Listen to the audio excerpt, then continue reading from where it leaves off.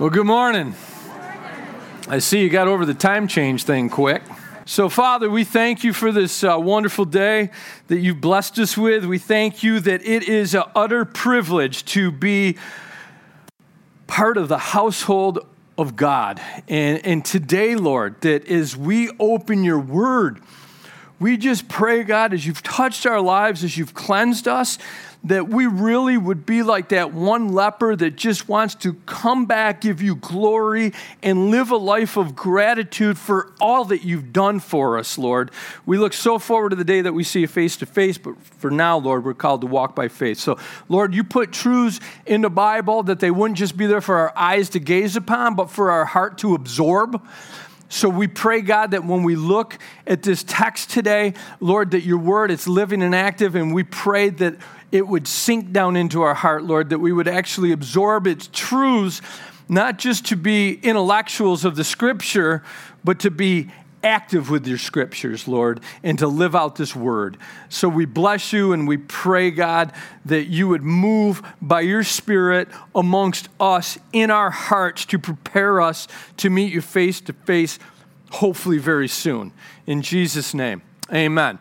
All right, we're in Genesis 32 if you want to turn there. Genesis 32, we're tracking with the patriarch, Jacob. All right? Grandfather Abraham, short area of Scripture on his dad Isaac, and quite a bit that we've been looking at with this character by the name of Jacob. But what we're really beginning to see, like I talked about last week, is obviously we're the clay, God's the potter, and he's molding this life. But we're beginning to see, really, this guy slowly coming to an end of himself. And I'll tell you what, it's always a blessing when you come to an end of yourself. Because when you come to an end of yourself, you find the fullness of God. And that's what God's looking to get us to in each one of our lives. So when we left off last week, there was an agreement made at Mizpah and a line drawn between him and his father-in-law, Laban. All right? We don't cross the line. You don't come on my side. I'm not going to come on your side. Even some of it looks like it could be under the threat of death. And he's heading back home because God told him to. So here's one of the things that we start to realize in this chapter is Jacob's really developing a prayer life, but he's starting to listen to what God's saying. All right? Would be to God that his people would listen to what he's saying. So we see this with him here, but he's got problems behind him. He's also got problems in front of him because he's got a brother that he's been double-crossing his whole life. And in the last conversation that they really had that he heard about was, look at, after we have Dad's funeral, we're having your funeral. We're going to have a 2-for-1 deal. Because when my dad dies, I'm coming after you, Jacob. You're going down. So this is what he has in front of him, but God still told him to go that direction. Okay? God sometimes will allow us to go into directions that can be a bit fearful, and that's sometimes when our trust is put to the test. Remember, a faith that cannot be tested is a faith that cannot be trusted. So we're seeing that Jacob's coming to a greater place of really learning how to trust God with his whole life, not just part of it. So verse 32, Genesis chapter 32, verse 1, Jacob went on his way. And we look at that real quick, but one of the things that I want to just tell you here is, according to the chapter previously, that this is the direction that God told him to go. So we're beginning to see that Jacob's new way is God's way. He's starting to listen to God again. He's starting to at least partially obey. So he's going based on a word that God had given him with his family, running from his uncle, heading towards his brother who's not happy with him. And verse 2 here, you just picture the uncomfortableness of this all. You know, we live in a day where anxiety is so high. Think of the anxiety that might be involved here, you know, as he's getting ready to meet his brother. And it says here, and when Jacob saw and the angels of God met him. Verse 2, and when Jacob saw them, he said, this is God's host, and he called the name of that place Mahanaim. So he has, had encounters with angels before, and we know that angels actually are ministering spirits who have come forth to minister to those who are heirs of salvation. But here's one of the things that we see here. Even in a time of great concern, the psalmist tells us in chapter 34, verse 7, the angel of the Lord encamps round about them that fear him and delivereth them. You have been protected in ways you're unaware of. I'll guarantee you that, by the angelic realm. You might not even know about it. Throughout the Bible, we see it. 2 Kings, there's a great account of the Assyrian army, and they're gathered around Elisha and his servant. And it says here that, verse 14, you don't have to turn there. Therefore said he, horses and chariots and a great host, and they came by night and they compassed the city about. And when the servant of the man of God was risen early and gone forth, behold, there was a host compassed about the city with horses and chariots. And his servant said unto him, alas, my master, what are we going to do? The enemy has got us encamped. And he answered, fear not, for they which be with us are more than they that be with them. Remember this, that, when Lucifer fell as a high archangel in heaven, he did take a third of the angels with him, but 2/3 still stayed on God's side. So we see here, for they that be with us are more than they that be with them. And Elisha prayed and said, Lord, I pray thee, open his eyes that he may see. And the Lord opened his eyes of the young man, and he saw, and behold, the mountains was full of horses and chariots of fire round about Elisha. Why? Because the Bible tells us the angel of the Lord encamps round about them that fear him and delivereth them. That's 2 Kings chapter 6. There was a missionary by the name of John Peyton, and he was a missionary to the cannibalistic tribal people of the New Hebrides Islands. And there was one day when the cannibals, the native people came, and they actually surrounded the mission house, and they had it in their heart to kill them. And him and his wife, they just sought God in prayer. They got on their knees. They're just, interceding to God, just asking God to, claiming these scriptures and everything else. And then all of a sudden, they could hear just all the natives go away. So later on, one of the heads of the tribe actually got saved, and John Peyton asked him, he said, were you part of that, that group that was coming? And he goes, oh yeah, we were part. We had you all surrounded. He goes, what were you going to do? He goes, we were going to kill you. He goes, well, what stopped you? He goes, what stopped us was all those people that you had standing around the mission building that in the shining garments that all had swords in their hand. That's what stopped us. See, we have no idea the way that God's protecting our lives in so many ways. And we see here Jacob's experience in this, but I'll tell you what, God loves you just as much as he did Jacob. And God's heart is to protect you just as much as he did Jacob, just as much as he did John Peyton in the New Hebrides. So, and Jacob sent messengers before him to Esau his brother unto the land of Seir and the country of Edom. And he commanded them, saying, thus shall you speak unto my lord Esau, thy servant Jacob. So he's calling him, he's embracing his authority. He's putting himself in a place of submission. So you can see that what's going on here with Jacob, there is a form of humility that's beginning to really grow in his heart as God's working in his life. And he says, thy servant Jacob said thus, I've sojourned with Laban, and I stayed there until now. I have oxen, donkeys, flocks, men servants, women servants, and I've sent to tell my Lord that I might find grace in thy sight.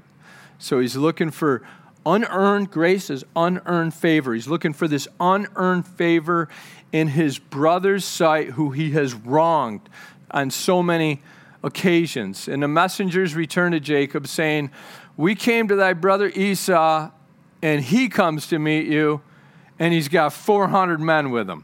So you think about what that did to Jacob's heart. So what we see here is Jacob was so greatly afraid and distressed, okay? So he went into anxiety. He's in panic mode here. And he says that he divided the people that was with him, the flocks, the herds, the camels, into two bands. And he said, if Esau come to one company and smite it, then the other company which shall be left shall escape. So what do we see here? He starts a plan, all right? Jacob starts a plan.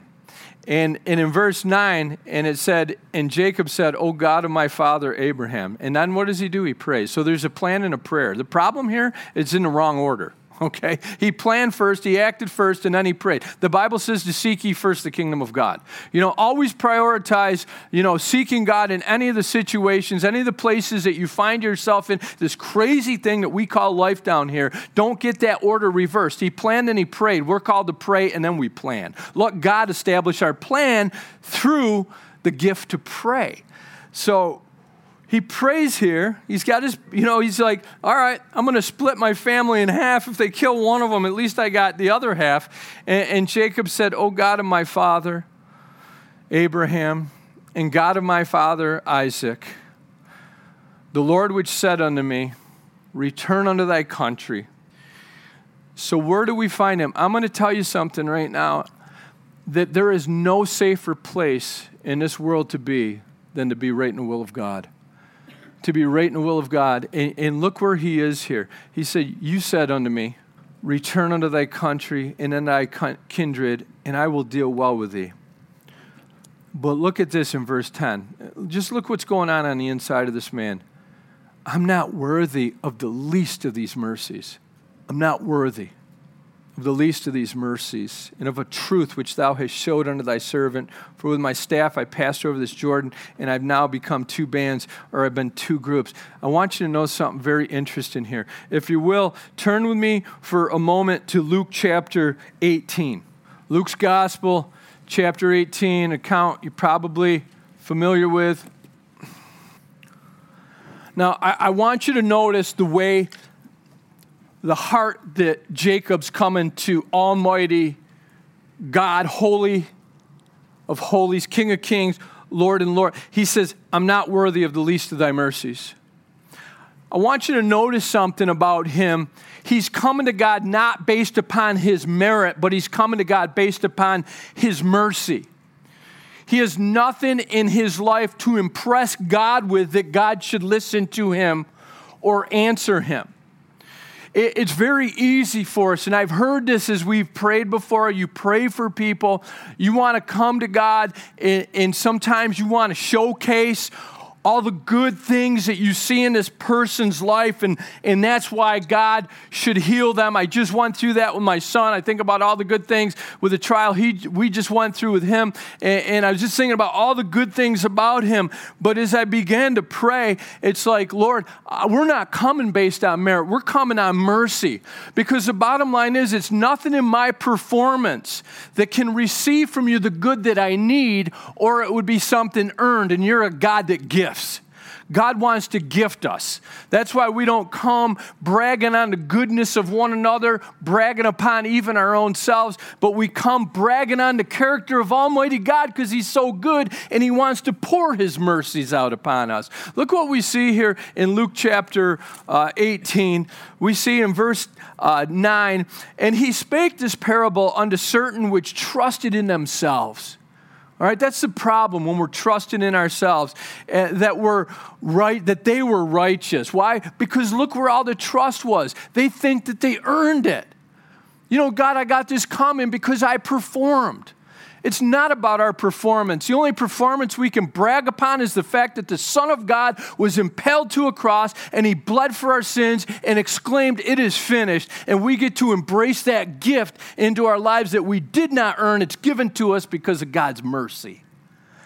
So he says here that They trusted in themselves that they were righteous and they despised others. And that's the problem, man. Self-righteous people are the most nauseating people in the world because they think they earn their righteousness, and it causes them to look down on other people, not understanding the grace and the mercy of God. He says, 2 men went up into the temple to pray. The one's a Pharisee, the other a publican, okay? So a religious dude and a immoral dude, whatever you want to call him. So the Pharisee stood and he prayed thus with himself. So the Pharisee's praying with himself. You know what that means? That means that the prayers aren't getting past the ceiling. He says, God, all right, now he's got the lingo, he's got the acknowledgement. He's not denying God. God, I thank thee that I'm not as other men are, extortioners, unjust, adulterers, or even as this publican. What a winner. So he says, he goes, I fast twice a week. I give tithes of all that I possess. So what is he doing? He's coming and he's throwing his resume out to God about how wonderful he is. Now look at the other guy. The other guy says, and the publican standing afar off, he wouldn't even lift up his eyes unto heaven, but smote his breast, saying, God, be merciful to me, a sinner. Okay, so this guy came with nothing to offer. He came to God based upon what? Based on the goodness of the wonderful character of who Almighty God is. And Jesus said this, I tell you, this man went down to his house justified rather than the other. For everyone that exalts himself shall be abased, and he that humbles himself shall be exalted. So there's a good work of humility beginning in Jacob's life. All right? And he's no longer coming because the thing about the character of God that's so wonderful is even if you know how bad you are, you can still come. And we see Jacob doing this here. Now, you can turn back to Genesis with me. But the mercy of God, the grace of God, it's something that we cannot earn. It's something that we're gifted because of the goodness of God. He says this in verse 11, deliver me. He's got a lot going on. He says, deliver me, I pray, from the hand of my brother, from the hand of Esau. I'll tell you what, there's a far greater deliverance that we need than the deliverance of any external enemy, adversary, difficulty. God's going to do, he's going to answer this question. He's going to deliver him. But Jacob needed to be delivered from Jacob before Jacob could be delivered from Esau.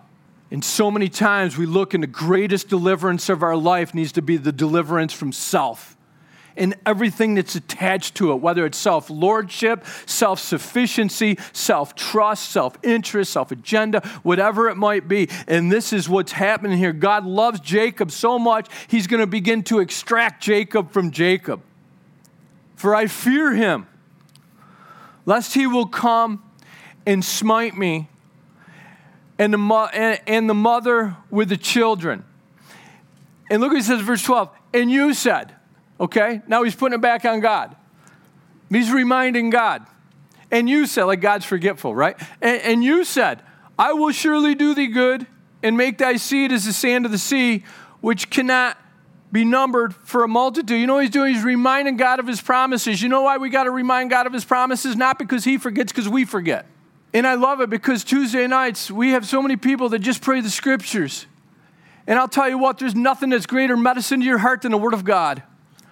And whether it's being professed by yourself or being professed by somebody else or read off the pages of the Bible, it does something. If the heart's open, it does something. And he's being reminded here. So in reminding him of the promises that God spoke to his life, his own faith is being strengthened.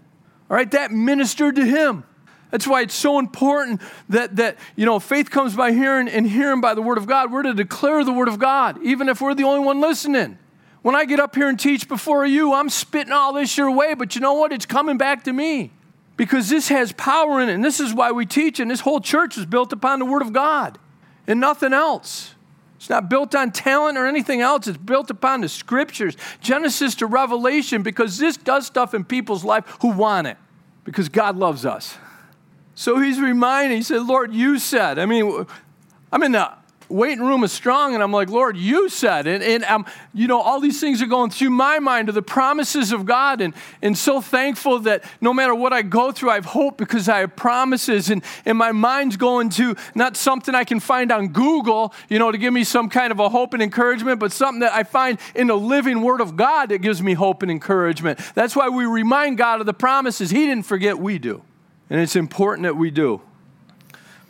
And he lodged there that same night, and took of which was to his hand a present to Esau his brother, 200 she-goats, 20 he-goats, 200 ewes, and 20 rams, 30 milch camels with their colts, 40 kine, 10 bulls, 20 she-donkeys, and 10 fowls. So I don't know, he wanted to bless him with a zoo, I guess. And he delivered them into the hand of the servants, every drove by themselves, and said unto his servants, pass over before me, and put a space between each one of the droves.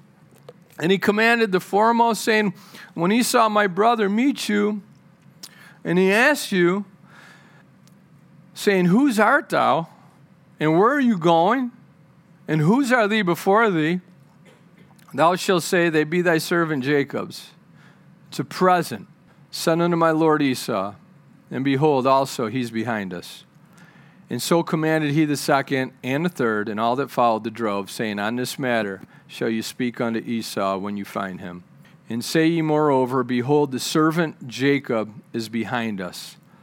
For he said, I will appease him with a present that goeth before me, and afterwards I will see his face. Peradventure he will accept me. So went and present over before them, and himself lodged that night in the company. And he rose up that night and took his 2 wives and his 2 women servants and his 11 sons, and they passed over before Jacob. And he took them, and he sent them over the brook, and sent over all that he had, and Jacob was left alone. We're going to see a great work get accomplished in Jacob's life in these following verses. But I think it couldn't take place until Jacob was alone. I was sharing with our young adult study the other night that, just the distractions of life, man, I battle them terrible. Life just seems complicated, doesn't it? I just think we live in complicated days. Paul said they'd be perilous days. And that's not a complaint. We were born for such a time as this. We're here on purpose. But the discipline has to be greater to focus. And when distractions are at a minimum, focus can be more at a maximum. And everything had been put in its place, had been removed, and it was just Jacob alone. The greatest personal experiences I've ever had with Jesus Christ has been when I'm all alone, when it's just me and him.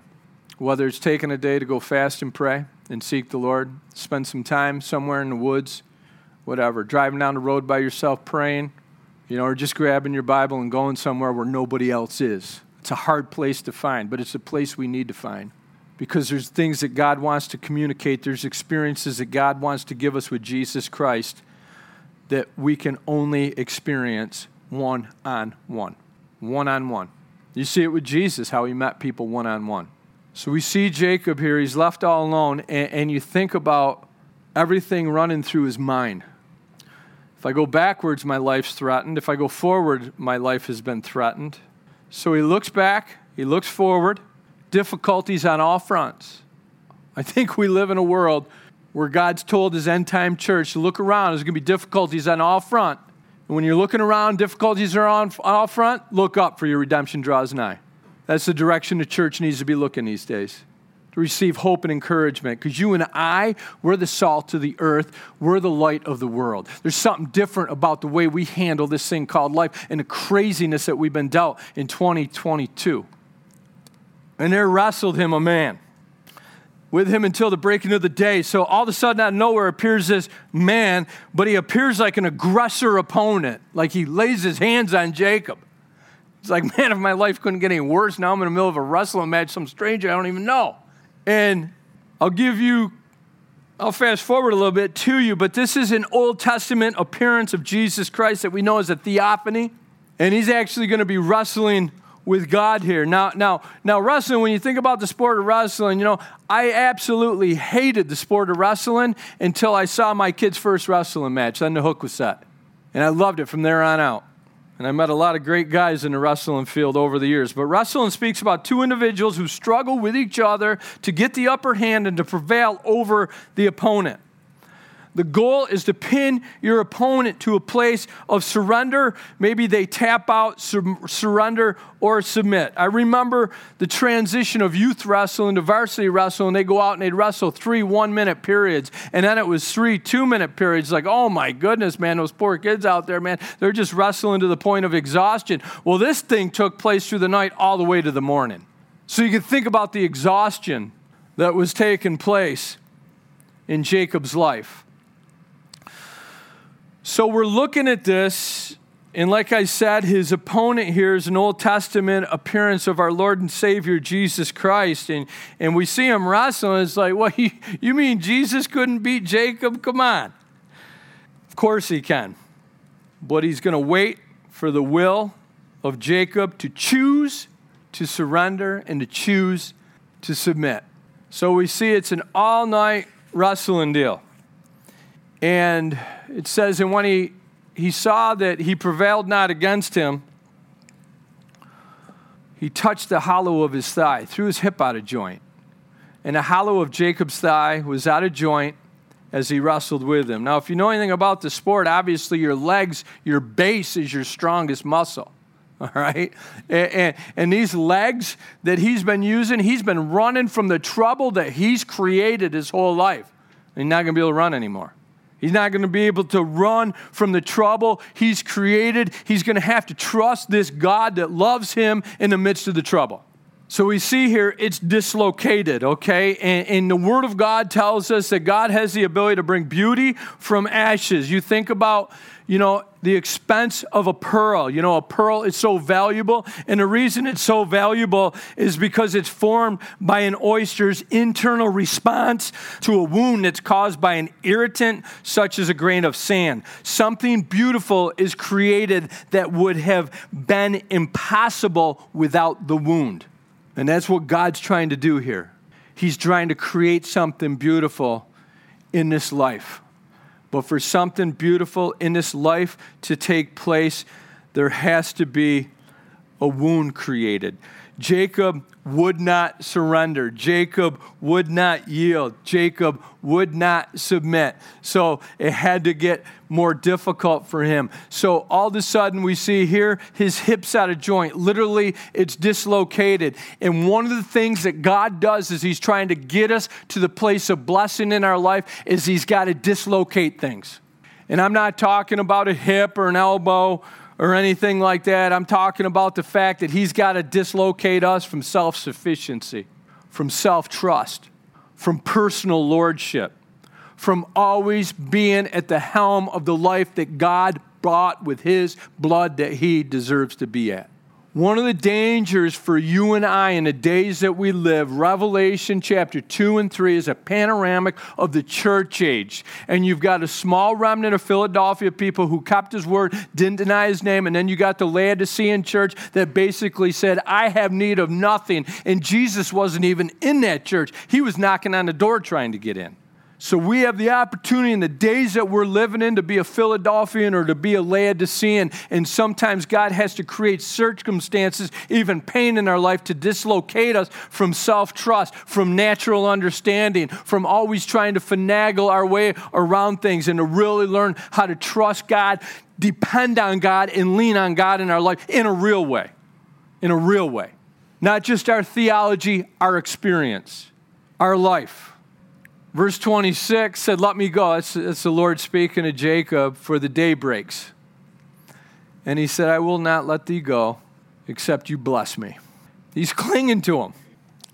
He's clinging to this pre-incarnate experience with Jesus. He's clinging. That's where God wants to get us to. We can quote, in him we live and we move and have our being, but are we clinging to that? That, Lord, it's you that I live and I move. And I have my being. You see, it's got to be more than just scriptures that we can quote. It's got to be the condition of a heart that we choose to live with. If you remember, he's clinging to him. Remember at the garden tomb. Do you remember Mary Magdalene? He had to tell her, let me go. She's clinging to him. Rabboni, Master, you delivered me. Your touch on my life compares to nothing in this world. I'm not letting go. And we see Jacob here. He's clinging. You know what he's doing? He's learning dependency. He's learning dependency. He's clinging tenaciously to the source of life and blessing. Hosea tells us in this account that he actually wept and he made supplication. And we look at this, and I think one of the things that we need to remember is that the ways of God are unfathomable to an infinite mind like God, to a finite man, it's mind like you and me. And I hold on to the fact that the secret things belong to the Lord and the fact that his ways aren't our ways and we don't always get it. But we don't need to. We need to trust. Nor in the Bible I can find it says I need to understand. But everywhere in the Bible it tells me I need to trust. I don't always know what God's doing. I can't always explain what God's doing. I wish I could, but I can't. I'm just called to trust what God's doing and encourage other people to trust what God's doing. Some of you are facing things in life that are out of your control, that don't make sense. Why? If you love me, why? We're called to trust and to remember that the circumstances of our life do not prove the love of God. The cross of Jesus Christ for our life proves the love of God. He wept and he made supplication. A.W. Tozer said this: it is doubtful that God could use anyone greatly until he's wounded him deeply. Turn to 2 Corinthians with me a moment. I think it's 12. So here you got Paul the Apostle, right? We track his life through the book of Acts. He wrote so many of the epistles to us. I mean, who has not gleaned from the writings of this great man of God who loved Jesus Christ, probably more than anybody, other than maybe, well, it doesn't matter. God knows the heart. But look what he says in 2 Corinthians chapter 12, verse 7, speaking about himself. He says, lest I should be exalted above measure through the abundance of the revelation given to me, a thorn in the flesh, a messenger of Satan to buffet me, lest I should be exalted above measure. For this thing I sought the Lord 3 times that it might depart from me.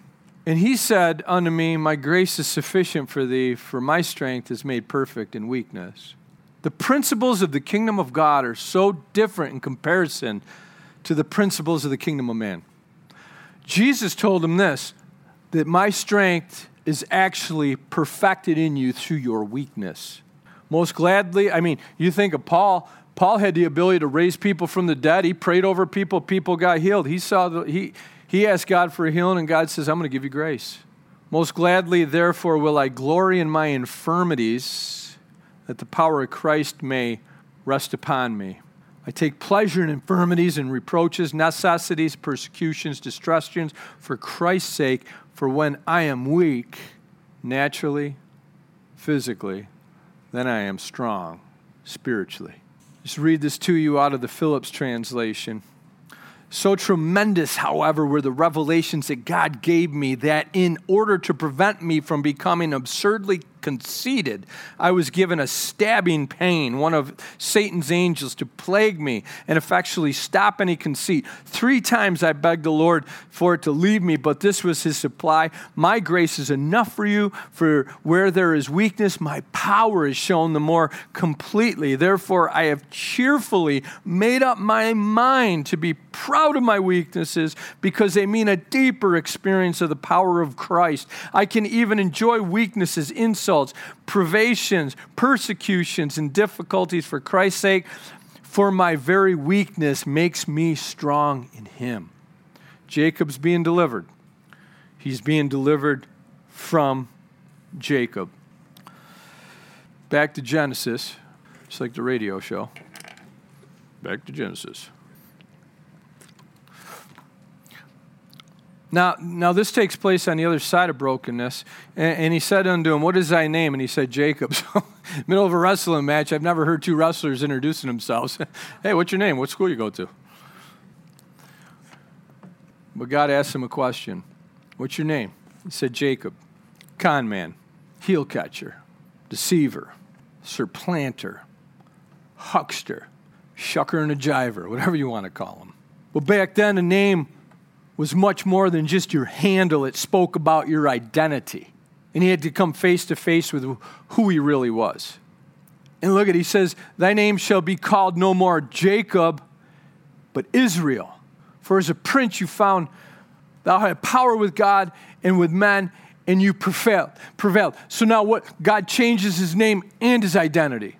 That's the gift for us, that if any man be in Christ, old things are passed away, and behold, all things are become new. Because you know what we have here? We have a whole room of people with a past identity. And I would not want to be identified by the things that I used to do, and the things that I used to say, and the things that I used to participate in, because I've got a new identity in Jesus Christ.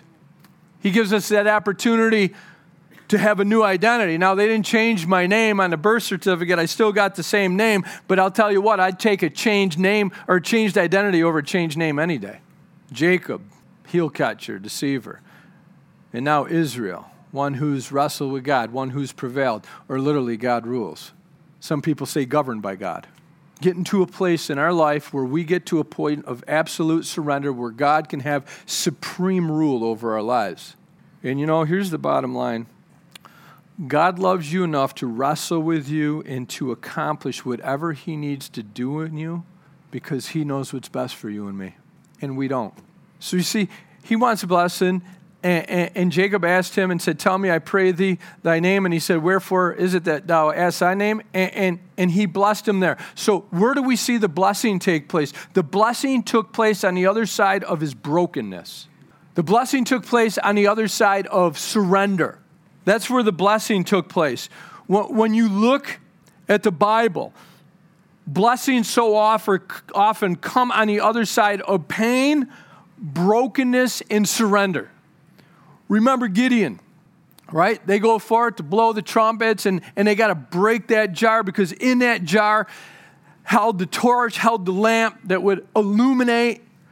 And it took that brokenness of that external jar that actually allowed the light that was inside to shine. The woman with the alabaster box that anointed the feet of Jesus, doing what she could do. Once that box was broken, the beautiful fragrance was poured out upon the Lord. The little boy brings the loaves and the fishes to Jesus, and Jesus gives thanks. He breaks them and he multiplies them to go out and to bless a multitude. And then the best is you go to the cross, to a wooden Roman cross, and you see the Son of God's body bruised, beaten, and broken, and through it was released the power of divine forgiveness for people on their way to hell. So much good, so many blessings can come forth on the other side of brokenness. I think my favorite Christian song, not that you care, but just so you know, is a song by the name of Blessings by Laura Story. We went and saw her at down in Bath, and she was just amazing. But I think about this song, and so many times, like we know about Horatio Spafford, it is well with my soul, so many times the inspiration behind some of these beautiful fragrances of worship come forth from a broken life. And she wrote that song on the heels of almost losing her husband in 2006 to a brain tumor. But some of the richness of what she wrote was, I'll read it to you. We pray for blessings. We pray for peace. I won't sing it to you. That ain't happening. Comfort for family, protection while we sleep. We pray for healing, for prosperity. We pray for healing, mighty hand to ease our suffering. And all the while you hear each spoken need, yet love us way too much to give us lesser things. What if your blessings come through raindrops? What if your healing comes through the tears? What if there's 1,000 sleepless nights are what it takes to know that God's near? What if the trials of this life are your mercies in disguise?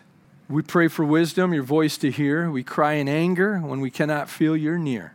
We doubt your goodness, we doubt your love, as if each promise from your word is not enough.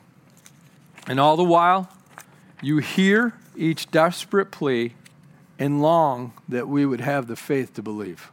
When friends betray us, when darkness seems to win, we know that the pain reminds this heart, this is not our home.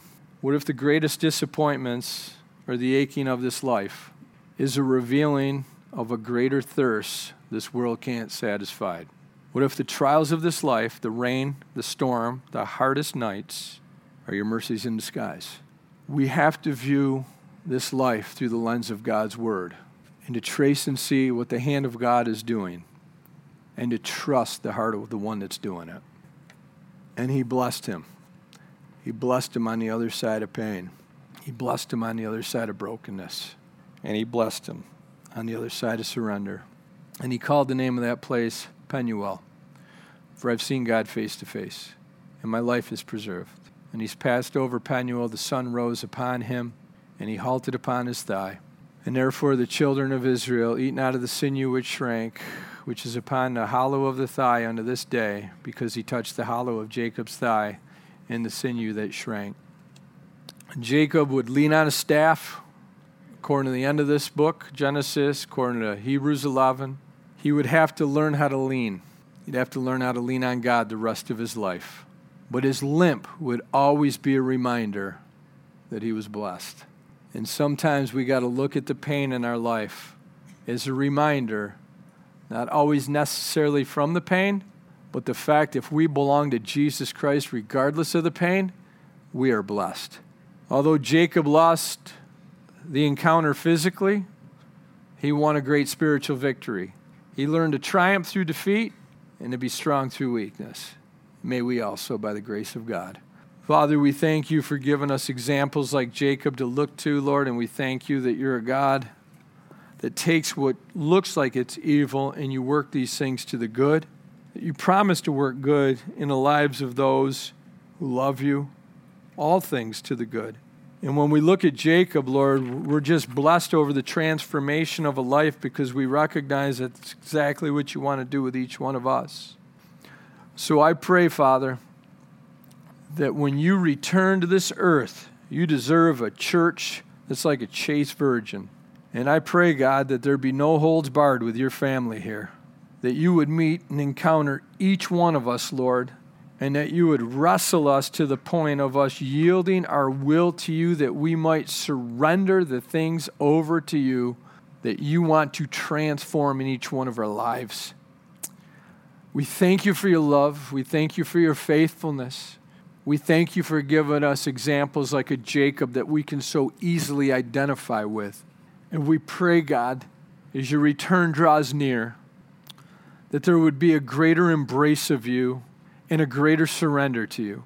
May you accomplish the very purposes of why you created each person in this room here today.